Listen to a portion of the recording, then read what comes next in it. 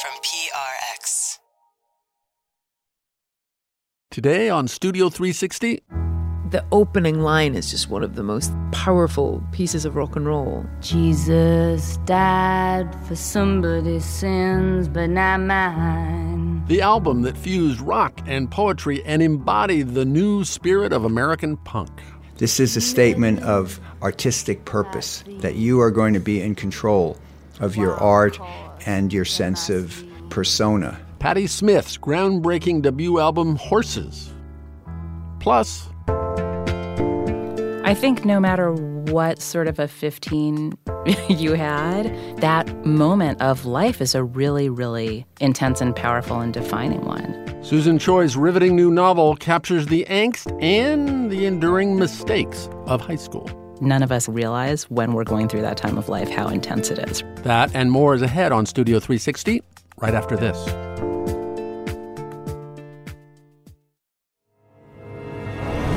This is Studio 360. I'm Kurt Anderson, and I'm sitting on the steps of the Lincoln Memorial. This first level of garden. This is Thomas Jefferson's vegetable garden. I'd like to have the roasted chicken, please. Very well done. Editing is all about timing. I try to get a little bit away from the actual subject. You must get sick of your own voice, right? Studio 360 with Kurt Anderson.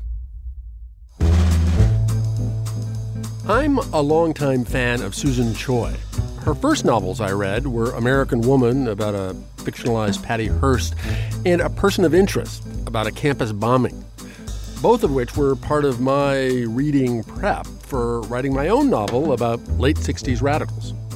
Her new novel, just out, is Trust Exercise, about teenagers and trust and betrayal and the blurry lines between fiction and real life.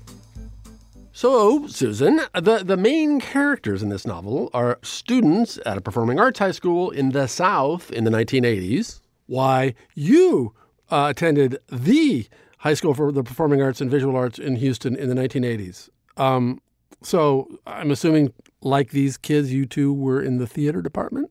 I was in the theater department. This feels like a real gotcha moment. Yes, I did attend a theater arts program when I was in high school. And was your experience being this theater student at this performing arts high school, what was your feeling about it? I loved going to a theater arts high school. I begged my parents to let me go to this school. They wanted me to go to a traditional academic school where I could have, taken all of the APs and the foreign languages and actually prepared for college, which I didn't really do. Instead, I went to this theater arts school where I had really a wonderful time for the most part. Uh-huh. So in that sense, it's very different from the characters I'm writing about. Uh-huh.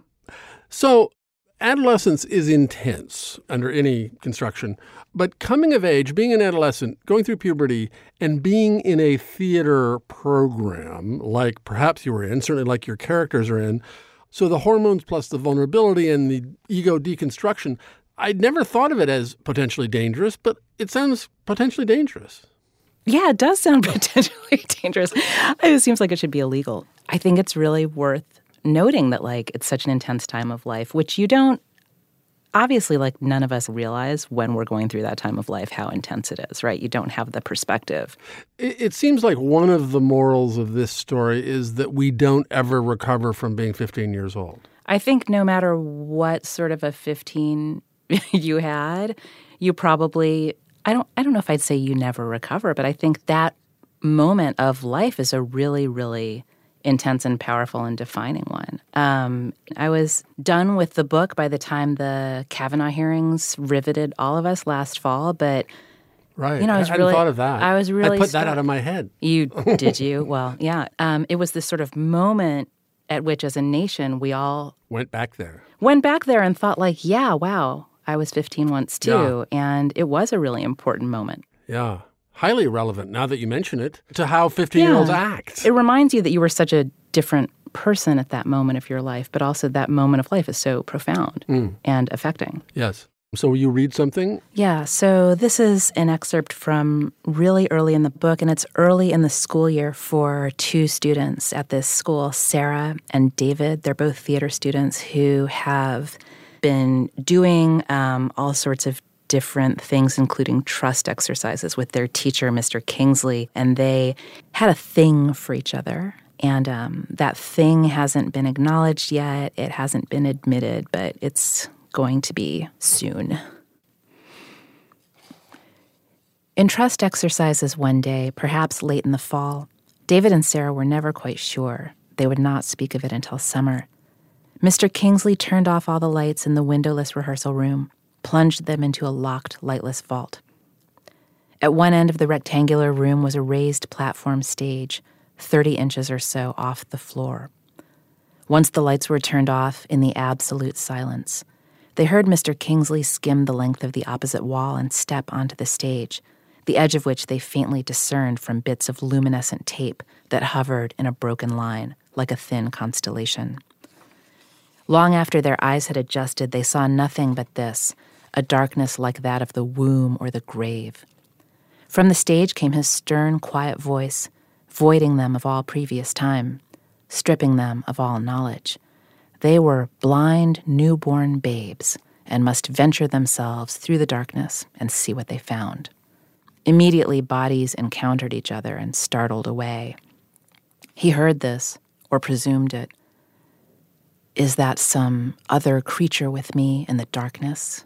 he whispered, ventriloquizing their apprehension. "What does it have? What do I have?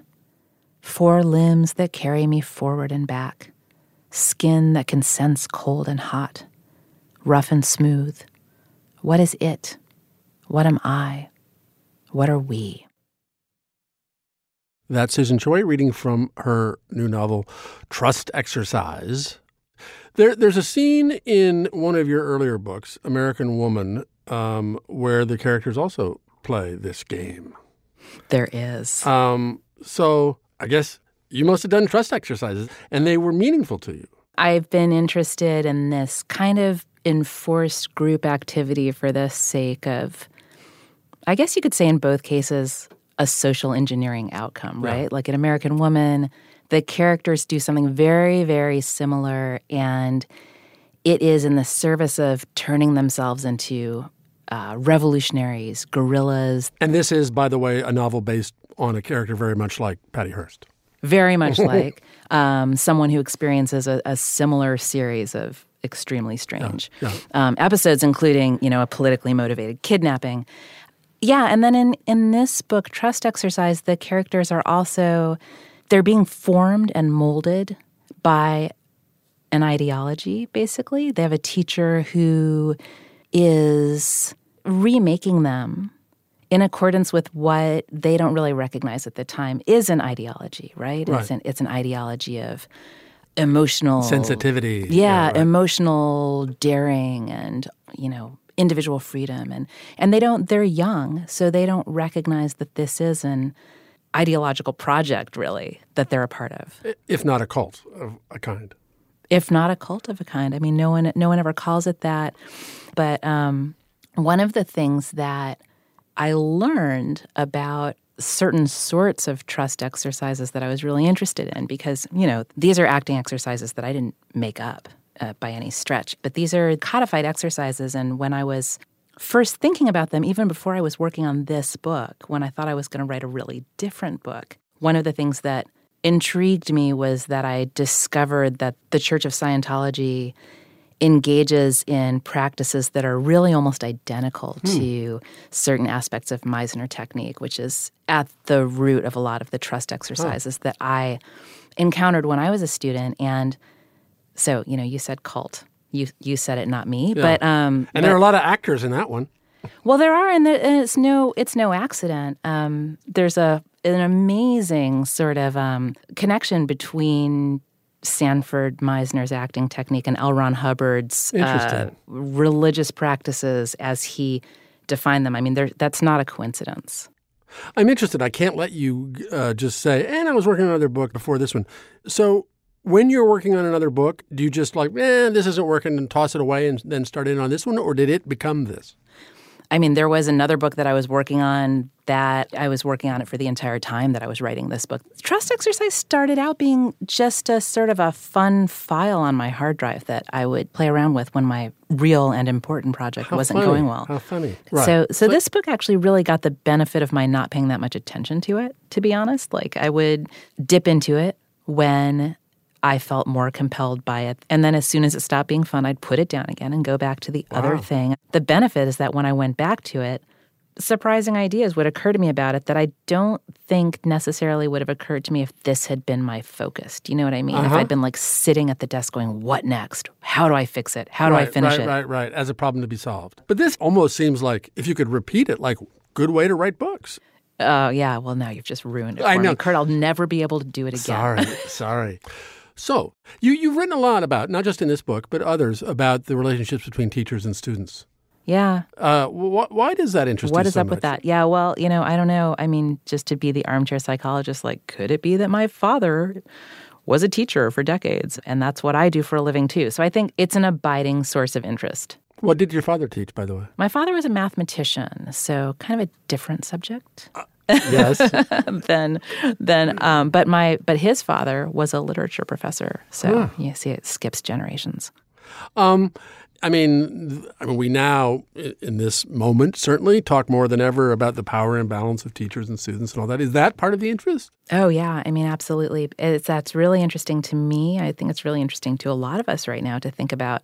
When I was a student, I think that there was a real seduction to the idea that there was no power imbalance, right? That you could be the same as your teacher. If you were smart, if you were talented, if you were special in some way, and I say that in deep quotes, like if you could believe yourself to be special, if you could seize the attention of this person, that might mean you were the same as them. And I think that that's one of the things that's going on in Trust Exercise is that there's an idea that it's possible to be the same as Mr. Kingsley, as one of his students. It's possible if you're special, if you're talented, if you catch his eye, to be somehow on the same level as he is in terms of power, that there isn't going to be this radical differential that's going to color everything that happens. And that was a romance that I experienced all through my years as a student. Through high school, college, graduate school, I think there was always that sense of a false equality that you wanted to pursue. Speaking of Mr. Kingsley, I suddenly think, Dead Poets Society and this Robin Williams character who was the Mr. Kingsley of that show. Were you familiar with that? Did you see that movie at the time? I absolutely saw that movie in the theater and, cried like a baby through it. And I've never until now made the connection between this material and that movie. But you're right. It's absolutely similar. Yeah. Speaking of your Patty Hearst novel, American Woman, it's been turned into a movie that's about to open. It has. It's so exciting. It's been turned into a movie that is going to be at the Tribeca Film Festival. Run, don't walk. And will soon be in theaters everywhere? One hopes.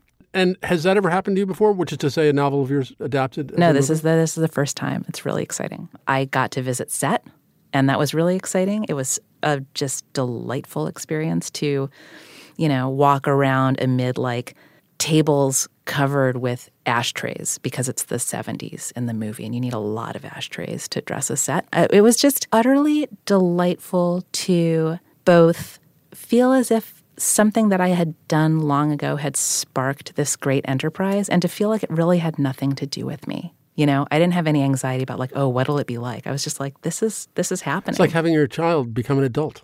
Exactly. It really is. I mean, I don't know what that's like because my older child is like that, except without the ashtrays. Well, without the ashtrays, one hopes. I mean, my older child is 14, and he is unprecedentedly independent in the world. I mean, this is his first year of high school. And yeah, you're right. It's similar because he just goes off and does his thing. And it's amazing to watch. Susan Choi, I've been a fan, longtime fan, first-time talker. Thanks for coming in. This was a great pleasure. It was a great pleasure for me, too. Thank you. Susan Choi's novel, Trust Exercise, is out now. The movie, based on her earlier novel, American Woman, premieres this week at the Tribeca Film Festival in New York. If you'd like to listen to a longer version of our conversation, you may on the Studio 360 podcast, wherever you find your podcasts. Coming up, The unspeakable things a Baltimore cop sees doing his job. At one point, there was one that a guy had been shot through the head. And sometimes turns it into poetry. Writing was very cathartic for me, and it's become more cathartic as time has gone on because I started using it more and more as a vehicle to express things I'd seen and how I felt about them. Edward Doyle Gillespie. He's a Baltimore police detective and a published poet. That's next on Studio 360.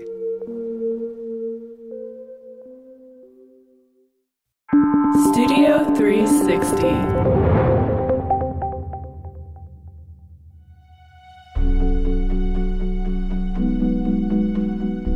Edward Doyle Gillespie was teaching and studying literature and history, on track for an academic career. But his plan changed in the fall of 2001. 9/11 was my first day of graduate school. Like everyone else, I watched it unfold, and I thought, well, okay, I'm going to get that master's degree. I'm going to earn a black belt, and I'm going to go protect people from bad guys. Today, Edward Doyle Gillespie is still teaching, but not the humanities and not at a university. These days, he's Detective Gillespie, and he's an instructor at the Baltimore Police Academy. He teaches community policing, counterterrorism, and ethics. For our Studio 360 series called Day Jobs, he tells us how being a cop inspired his other career as a poet. FYI, there are some graphic descriptions of violent crimes coming up. When I first came on, I worked patrol. Those are the women and men that get the call. When you dial 911, it goes through eventually to them, and they're the ones that come to deal with the problem. And these are the people that work a post. We call it pushing a car. I worked larceny from auto, intelligence or crime analysis, and I was in a unit, a special task force for our Pennsylvania Avenue corridor. Pennsylvania Avenue runs through Baltimore City, and it runs through some of our very high crime, at-risk areas. So you have a lot of poverty, a lot of disrupted families, a lot of narcotics, a lot of health problems. So we were a task force specifically put together to help suppress the crime, the shootings, the narcotics distribution along the street.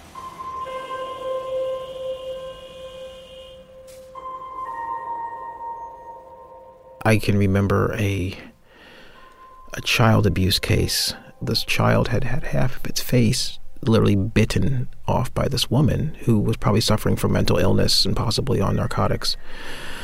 I think about the homicides. At one point, there was one that a guy had been shot through the head. He was very young, maybe 21 years old, lying in an unfinished house. And I remember the flies gathering around him.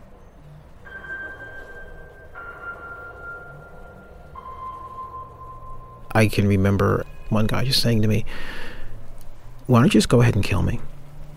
Kill me in this alleyway. I don't care anymore. I don't want to live anymore. And he started very methodically telling me, like, put it behind my ear. No one's going to care. And having to go from that moment of that adrenaline rush from chasing this person, the authoritative moment of, show me your hands and get on the ground. And then having to dial back and realize this is a very pain-sick human being that looked at this police officer, at me, and said, I think I want you to kill me. And saying to him, come on, come out of this alley. Let me give you some information on how to get some help. Writing was very cathartic for me, and it's become more cathartic as time has gone on because I started using it more and more as a vehicle to express things I'd seen and how I felt about them. My dad was a history teacher and was a high school principal. My mom was an English teacher. I was an oldie child and spent a lot of time reading. I went to a school in Philadelphia, a private boys' school, and I studied history at George Washington University. And all the time I've always written fiction and I've always written poetry. And as time has gone on, I've just continued doing it. And whatever was going on in my life was reflected in that. Police work found its way into that as well. There have always been these moments. This is the thing. There are these moments in policing. these distilled moments of a word, an image, a smell, a concept that to me bespeaks of a poem, kind of an encapsulated poem right there. This is called Suspended. The guy is a prison Muslim, gray-bearded and dying of prostate cancer. He drove up here from Virginia in the battered white Honda that a mosque brother gave him, and I pulled him over for the missing lights, the reek of gas and rubber, the jigsaw of glass that should have been a rear window. His eyes are shuttered halfway as he calls me Mr. Officer from behind the wheel and admits that he hasn't had a license in 5 years. This trip, he thought, would give him something to do while he waited. He is sorry about the car and the mess he's made. He doesn't want me to think the worst of him. He just wanted me to know this. And he said, I'm really sorry that you had to bother with this. I'm sorry. He said, he basically wanted to connect with me as a human being, and said, essentially he was on his way out. He expected to die. It was a really powerful moment. I want you to feel safe. I want to feel safe. I want to get this job done. I want to make sure you come away feeling as though you weren't abused. I want to make sure that if you are that person that we need to bring to justice, that we do it in a safe, professional way. And I've been in situations where this person was combative. They were ready to fight a cop. I've been shot at, and I've also dealt with people that were just scared. And when someone is scared, I feel that I can talk to them in such a way that brings them down, that helps them understand, we're not here to hurt you. I think it must have been my first year out. We had a homicide. I remember running from my car. The guy had been stabbed. And he looked at me. He was lying on his back with his arms spread wide. And he looked me in the eye, and I watched him take his last breath. This is called Final Hajj. When the call to prayer goes out from the mosque on Islamic Way, I am helping to load Tavon Fitzgerald into the back of Medic 4. He has only a small hole from the girl's kitchen knife over his heart, but his body will erupt with a raspberry tide when the residents down at Maryland General crack his chest to practice the alchemy of resurrection. They will fail, unable to make the quick out of the dead, and I will gather his clothes, baggy layers of ghetto soldier uniform heavy with blood, and document them on a police form 56. I will wrap the chain of his zodiac medallion around his butane lighter and stuff them into the smallest of the evidence envelopes. I will shake the clots loose from his ragged sweatshirt as I give it to the next red plastic bag in the pile. I will change my gloves 3 times and wonder whether he was distracted at that last moment by the loudspeaker reminding him that God is great. I've read it in public, and some people are shocked by the imagery. The idea of seeing so much of a person's blood, which is something that most people will not experience, which is horrifying to them. A poem can be a type of ambassador from one world to another. This guy was a person. He wasn't a statistic. He wasn't a concept. He was a person whose life ended. That's one of the things I found so powerful. I'm like, I've got his personal effects in my hands, and I'm processing them and thinking, this is this guy's lighter. I knew that in terms of my psyche, in terms of the cultures that I understand and my understanding of life, I'd crossed a kind of Rubicon, The people that sat in classes with me before this and were my students or my peers would not understand the world in which I lived. It was kind of a baptism. When I talk to people, my friends who are still in the academic world, and we talk about things we've encountered, at our jobs, I've had people say, no one's pulled a knife on me or said they wanted to kill me or fired a gun at me. And so the idea of saying, wow, I could really die out here. And then to look at people that are in various stages of existential crisis. Will I exist tomorrow? Am I going to eat again? Am I literally going to starve? There's a dead body in front of my home or in my community. How close is this to me? Is this going to happen to me? Being that close to death, being that close to the fragility of life, it can't help but affect you. Detective Edward Doyle Gillespie is an instructor at the Baltimore Police Academy and the author of 2 books of poetry, Masala Tea and Oranges and On the Later Edition of Sancho Panza. Studio 360's Jocelyn Gonzalez produced our story.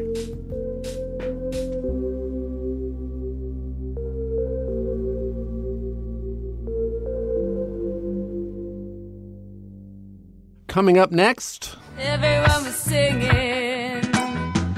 Girl is washed up down the beach. And everyone is so sad. The first installment of our new series about pioneering albums by female musicians. Pretty little girl. Everyone cried.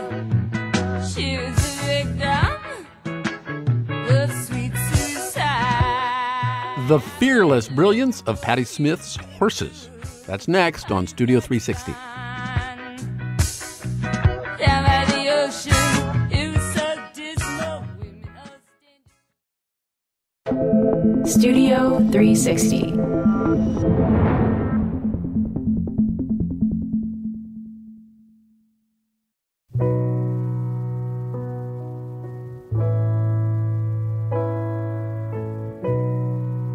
Classic Album Sundays is this 9-year-old series where a room full of people, strangers, listen to some great record album from beginning to end. It was launched in London by the DJ and journalist Colleen Cosmo Murphy, and it now takes place in cities all over the world. Studio 360 is teaming up with Classic Album Sundays for a series of stories we're calling This Woman's Work, about important historic albums by female artists. Our first story focuses on one of the great seminal punk albums. It blended raw rock with poetry and New York spirit at this intense best of times, worst of times moment in the city's history. Here is Colleen Murphy. This is arguably one of the most arresting opening lines on a debut album. Jesus died for somebody's sins, but not mine.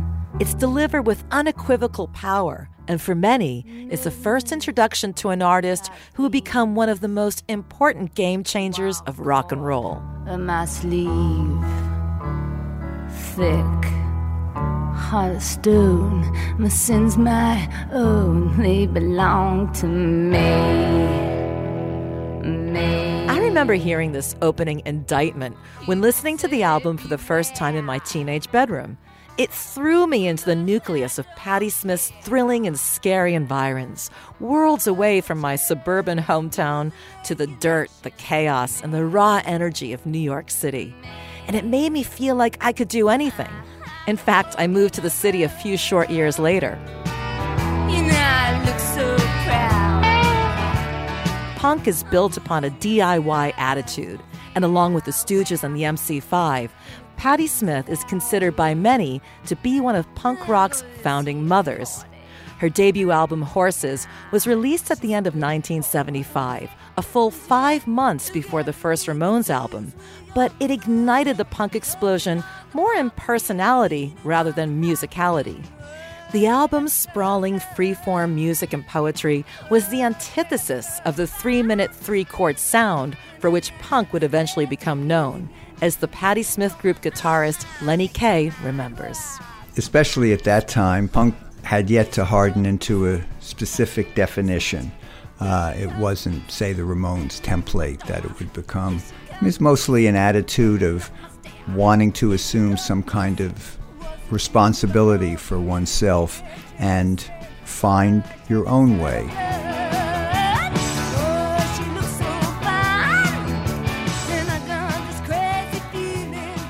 As the 60s slipped into the 70s, New York City was experiencing an identity crisis, and rock and roll was experiencing a spirituality crisis. There was a general cynicism toward hippie ideals, and New York City in particular was more adept at celebrating the individual. A cohesive cultural center had not yet replaced the unifying force field of the 60s counterculture movement. This was especially true with music, as different experimental strains began to fan out, inspired by other forward-thinking late 60s New York acts like the Velvet Underground and the East Village electronic duo, the Silver Apples.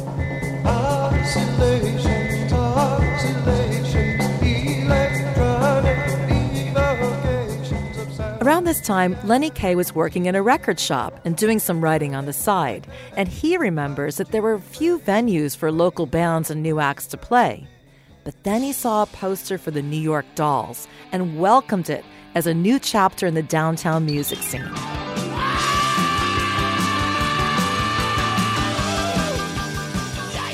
With their flamboyant cross-dressing and defiant posturing, the New York Dolls set the stage for glam rock, a fusion of the edgy rock and roll of the Stooges and the theatrical cabaret scene that was flourishing in Greenwich Village's gay community, a community galvanized by the Stonewall Uprising in 1969.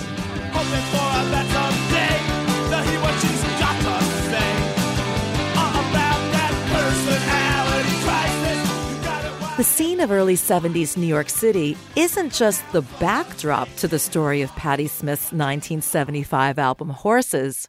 I believe the city itself is the album's greatest external influence. Patti Smith left her New Jersey working-class town for New York City in the late 60s. She befriended future superstar photographer Robert Mapplethorpe and became an artist in a complete sense of the word and ideal. And then the city molded her. She worked in bookshops, met the beat poets Gregory Corso, Allen Ginsberg, and William Burroughs while living at the Chelsea Hotel. She starred alongside drag performance artist Wayne County in the plays Femme Fatale and Islands. She co-wrote and starred in her lover Sam Shepard's play, Cowboy Mouth. And she wrote loads of poetry, but she didn't read it. She performed it, accompanied by her friend Lenny Kaye, with whom she had hit it off immediately. She came down to the record store where I was working, Village Oldies on Bleecker Street, and, we kind of dance around. I put some of our favorite records on, the Bristol Stomp, Maureen Gray's Today's the Day, My Hero by the Blue Notes, and we just got to be friendly. Smith approached Kaye to play with her at St. Mark's Poetry Project. And when she was going to do her first poetry reading in February of 1971 at St. Mark's, she wanted to shake it up a little bit. She didn't want to do just a kind of boring recitation. And so she knew I played a little guitar, and she asked me if I could simulate a car crash on the guitar, which I could. So we performed on February 10th, 1971 at St. Mark's.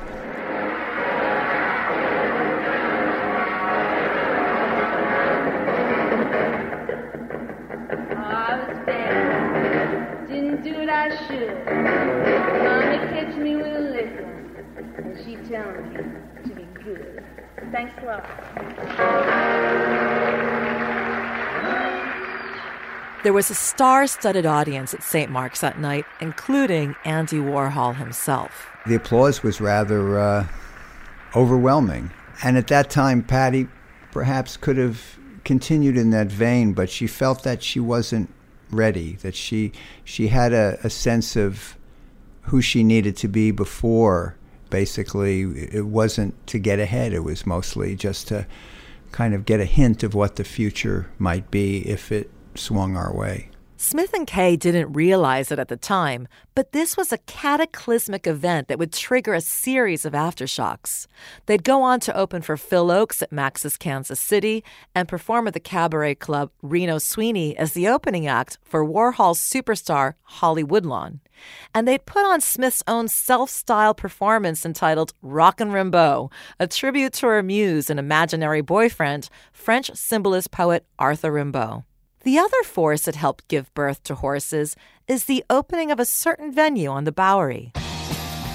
When Hilly Crystal opened CBGB and Omfug, country, bluegrass, blues, and other music for uplifting gormandizers. He booked acts that fit that bill in the club's opening weeks. He didn't have a grand plan to make it the American home for the burgeoning punk rock scene. The rise of CBGB's and its dynasty of acts, including the Ramones, Television, the Talking Heads, and Blondie, not only mirror, but actually frame the rise of Patti Smith and her group. Along with Kay, Patti enlisted keyboard player Richard Soule. She poached bassist Ivan Krall from Blondie and drummer J.D. Doherty from the Mumps to form her group.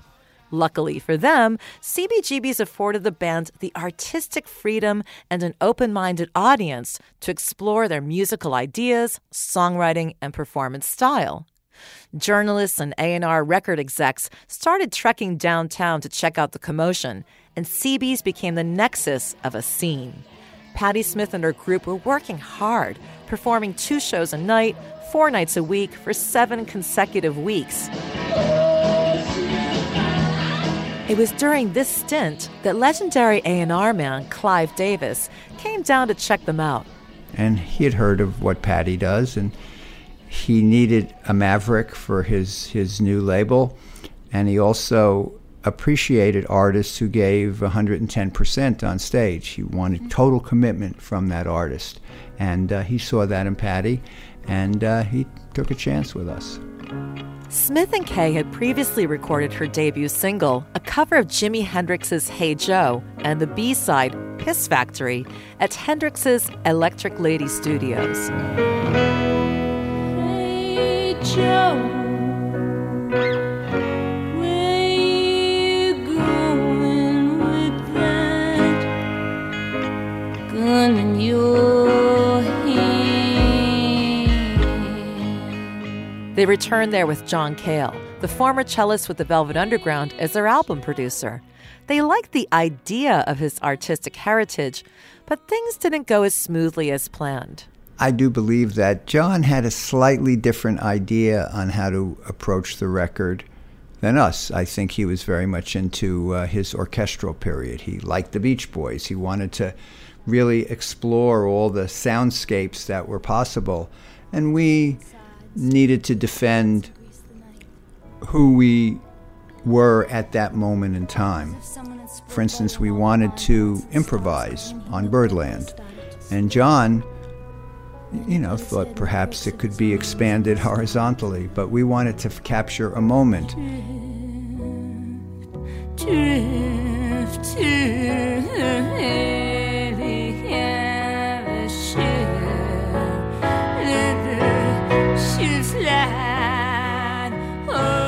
And so his input was, well, if you want to improvise, you got to have a great improvisation. You can't settle. It's just like, you just can't oh, this is live, we're doing it, and onward and upward. Birdlands, which started out as a 3 or 4 minute poem set to music, started growing and growing until it reached, past the 6-minute mark. A pretty good take there. And then kept on going until Patti burst through and created the track that was on Horses. Shining like a fist that's gonna shoot 'em up like Mohammed Boxer. Take 'em up, up, let's go up, don't let me back, take me up. I'm going up, take me up, I'm going up, I'll go up, go up. On Horses, Patti Smith summoned some of the great spirits of rock, recording the album's closing song, Elegy, on the 18th of September, the anniversary of Hendrix's death. I just don't know what to do tonight. My head is aching as I drink and breathe. The song she co-wrote with Television's Tom Verlaine centered upon another one of her idols, Jim Morrison, who she envisioned as an angel with stone wings in a dream, crying for him to break it up. We rolled on the ground, he stretched out his wings, the boy flew away and he started to sing. He sang, break it up, oh, I don't understand, break it up, I can't comprehend, break it up, And as much as Patti Smith's debut album Horses referenced the rock gods, it also drew free-form inspiration from jazz visionaries. We drew as much from elements of free jazz, which both Patti and I liked, Albert Ayler and John Coltrane. You know, the sense of noise and sound and freedom from melody and rhythm, where you just kind of let things move into being the music of the spheres.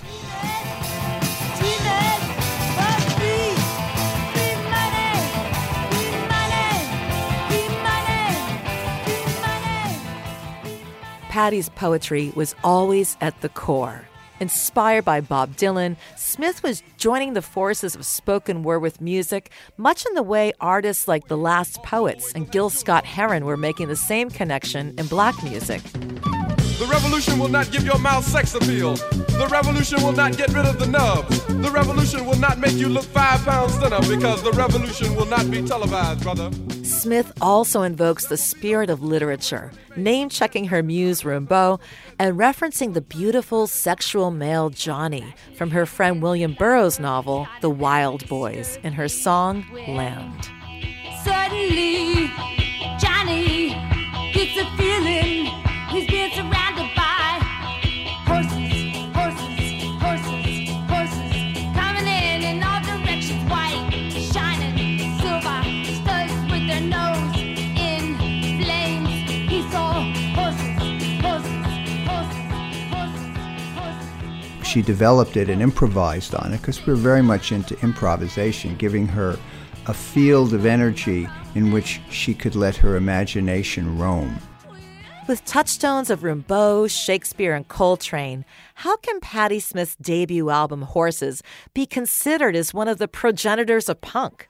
It's that opening indictment in the album's first track.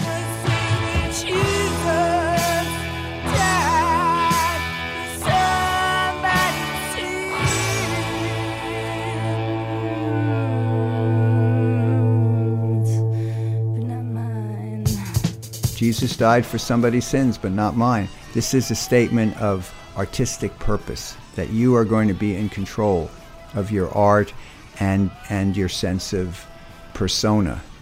I believe that's what the album represents to so many people, certainly to us. It may not seem obvious, but singer-songwriter Katie Tunstall is one of the many, many artists who have been inspired by Patti Smith, and in particular, that album opener. This way of screaming, of delivering these lyrics, and really you drop whatever you're doing and listen to the rest of it. Katie remembers how Patti Smith's Horses was integral to her career and her own platinum-selling debut, Eye to the Telescope. 2, 3, 4. It was probably in my later 20s when it really changed everything, looking at the cover of that record. My heart knows it better than I know myself, so I'm gonna let it do all the talking.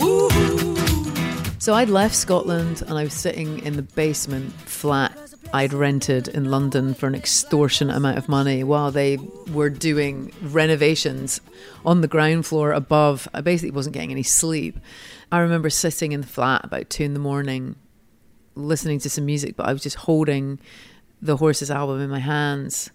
And I was thinking about photography more, really, just the fact that, you know, there's that indigenous belief that you're capturing someone's soul and there's something in it, you know, that you can take a snapshot of someone at a certain point in their life that remains an incredibly important flag in the ground for where they were and who they were at that point. Katie had been trying to make her way as an artist for 10 years. And when she finally found herself in London with a publishing deal and a possible record contract, it was Patti Smith who inspired her to take a blind jump off the cliff. And here's this woman who looks what we would now call totally gender fluid. No one said that at the time then, but that's what it was. This full-on androgyny looking at me from the album cover, but I'm playing the part of Robert Mapplethorpe taking the picture, and she's just not trying. And I think as someone who was trying incredibly hard, it struck me deeply that I would like to be someone who wasn't trying hard. I would like to be someone who was just being and making and creating and delivering there was an inspiration there. But there's something challenging about the photograph where there's an insouciance and she's just like, well, who are you? I know who I am. And I suppose I just really loved the coolness of that. What does freedom mean to you? Freedom is inside of me. It means that I'm not hung up with like anybody's idea of how I should be. You know, I'm outside of society. I'm an artist. Rock and roll is my art. Along with Katie Tunstall, Horses inspired generation after generation of musicians. The Patti Smith Group's legendary performance at the Roundhouse in London in 1976 helped build the foundations of punk in the United Kingdom and Europe.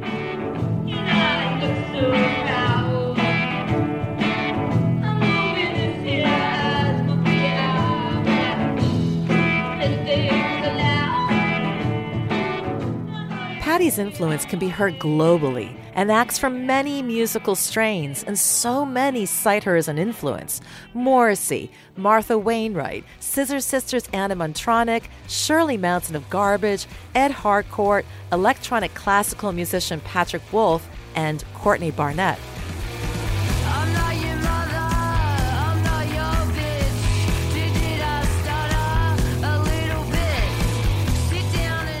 Even the Patti Smith Group guitarist Lenny Kaye is surprised by the legacy of Horses.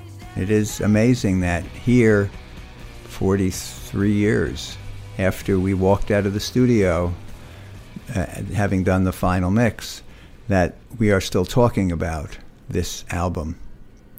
And I have to say, the album, as a band, it sounds young to me. It sounds like we're really straining. We're like ponies. We can do it. We can do it. And there's a certain innocence and a certain naivete to that, which I believe also helped make the album special to so many people. So many people who don't even sound like us. I mean, you know, we've spoken with Bono from U2 or The Edge, or Michael Stipe and Peter Buck from R.E.M. And these are people that drew a sense of self-definition from the album, and they don't sound at all like us. And not only did Patti Smith and her debut album Horses change the course of rock and roll through inspiring other artists, but it also inspires anyone who listens. The album is transformative. I believe that is true, that we believed in the healing power and the inspirational power that is art, because we also took our sensibility from that, the sense of transcendence.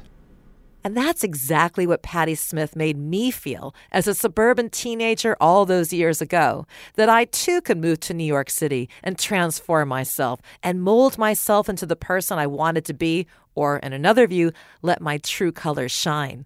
And that's what I did, with a little inspiration from Patti. She believes in making the people rise, making them aspire to their higher consciousness, and does it in a way that's sometimes kind of friendly, sometimes kind of fierce, sometimes very challenging, and sometimes let's have a good time. And that, to me, is what makes her a unique artist, and why I feel so privileged to be riding shotgun with her.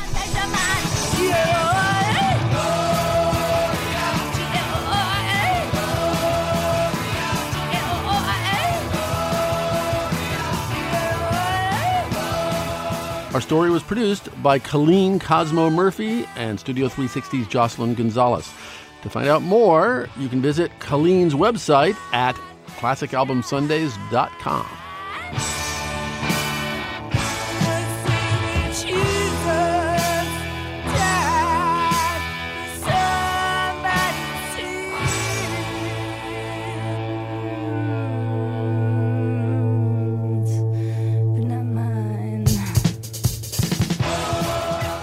We've already been asking listeners for their favorite albums by women, and listener Iris Rose wrote in with this. Here are 4 greats off the top of my head. Short, Sharp, Shocked by Michelle Shocked, Exile in Guyville by Liz Phair, Bachelor No. 2 by Amy Mann, and Chateau Crone by Agent Ribbons. Thanks, Iris, and 100% agree on Liz Phair. And that's it for this week's show. Studio 360 is a production of PRI, Public Radio International, in association with Slate. Our executive producer is Jocelyn Gonzalez. Our senior editor is Andrew Adam Newman. Our sound engineer is Sandra Lopez Monsalve. Our producers are Evan Chung, Lauren Hansen, Sam Kim, Zoe Saunders, Tommy Bazarian. And our production assistant is Morgan Flannery. I'm Kurt Anderson. I want you to feel safe. I want to feel safe. I want to get this job done. Thank you very much for listening. PRI, Public Radio International. Next time on Studio 360.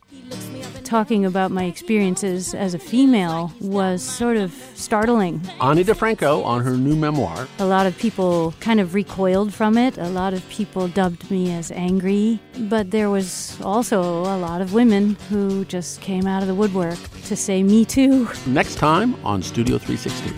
Says, call me Miss DeFranco. If there's anything I can do, I say, it's Mr. DeFranco.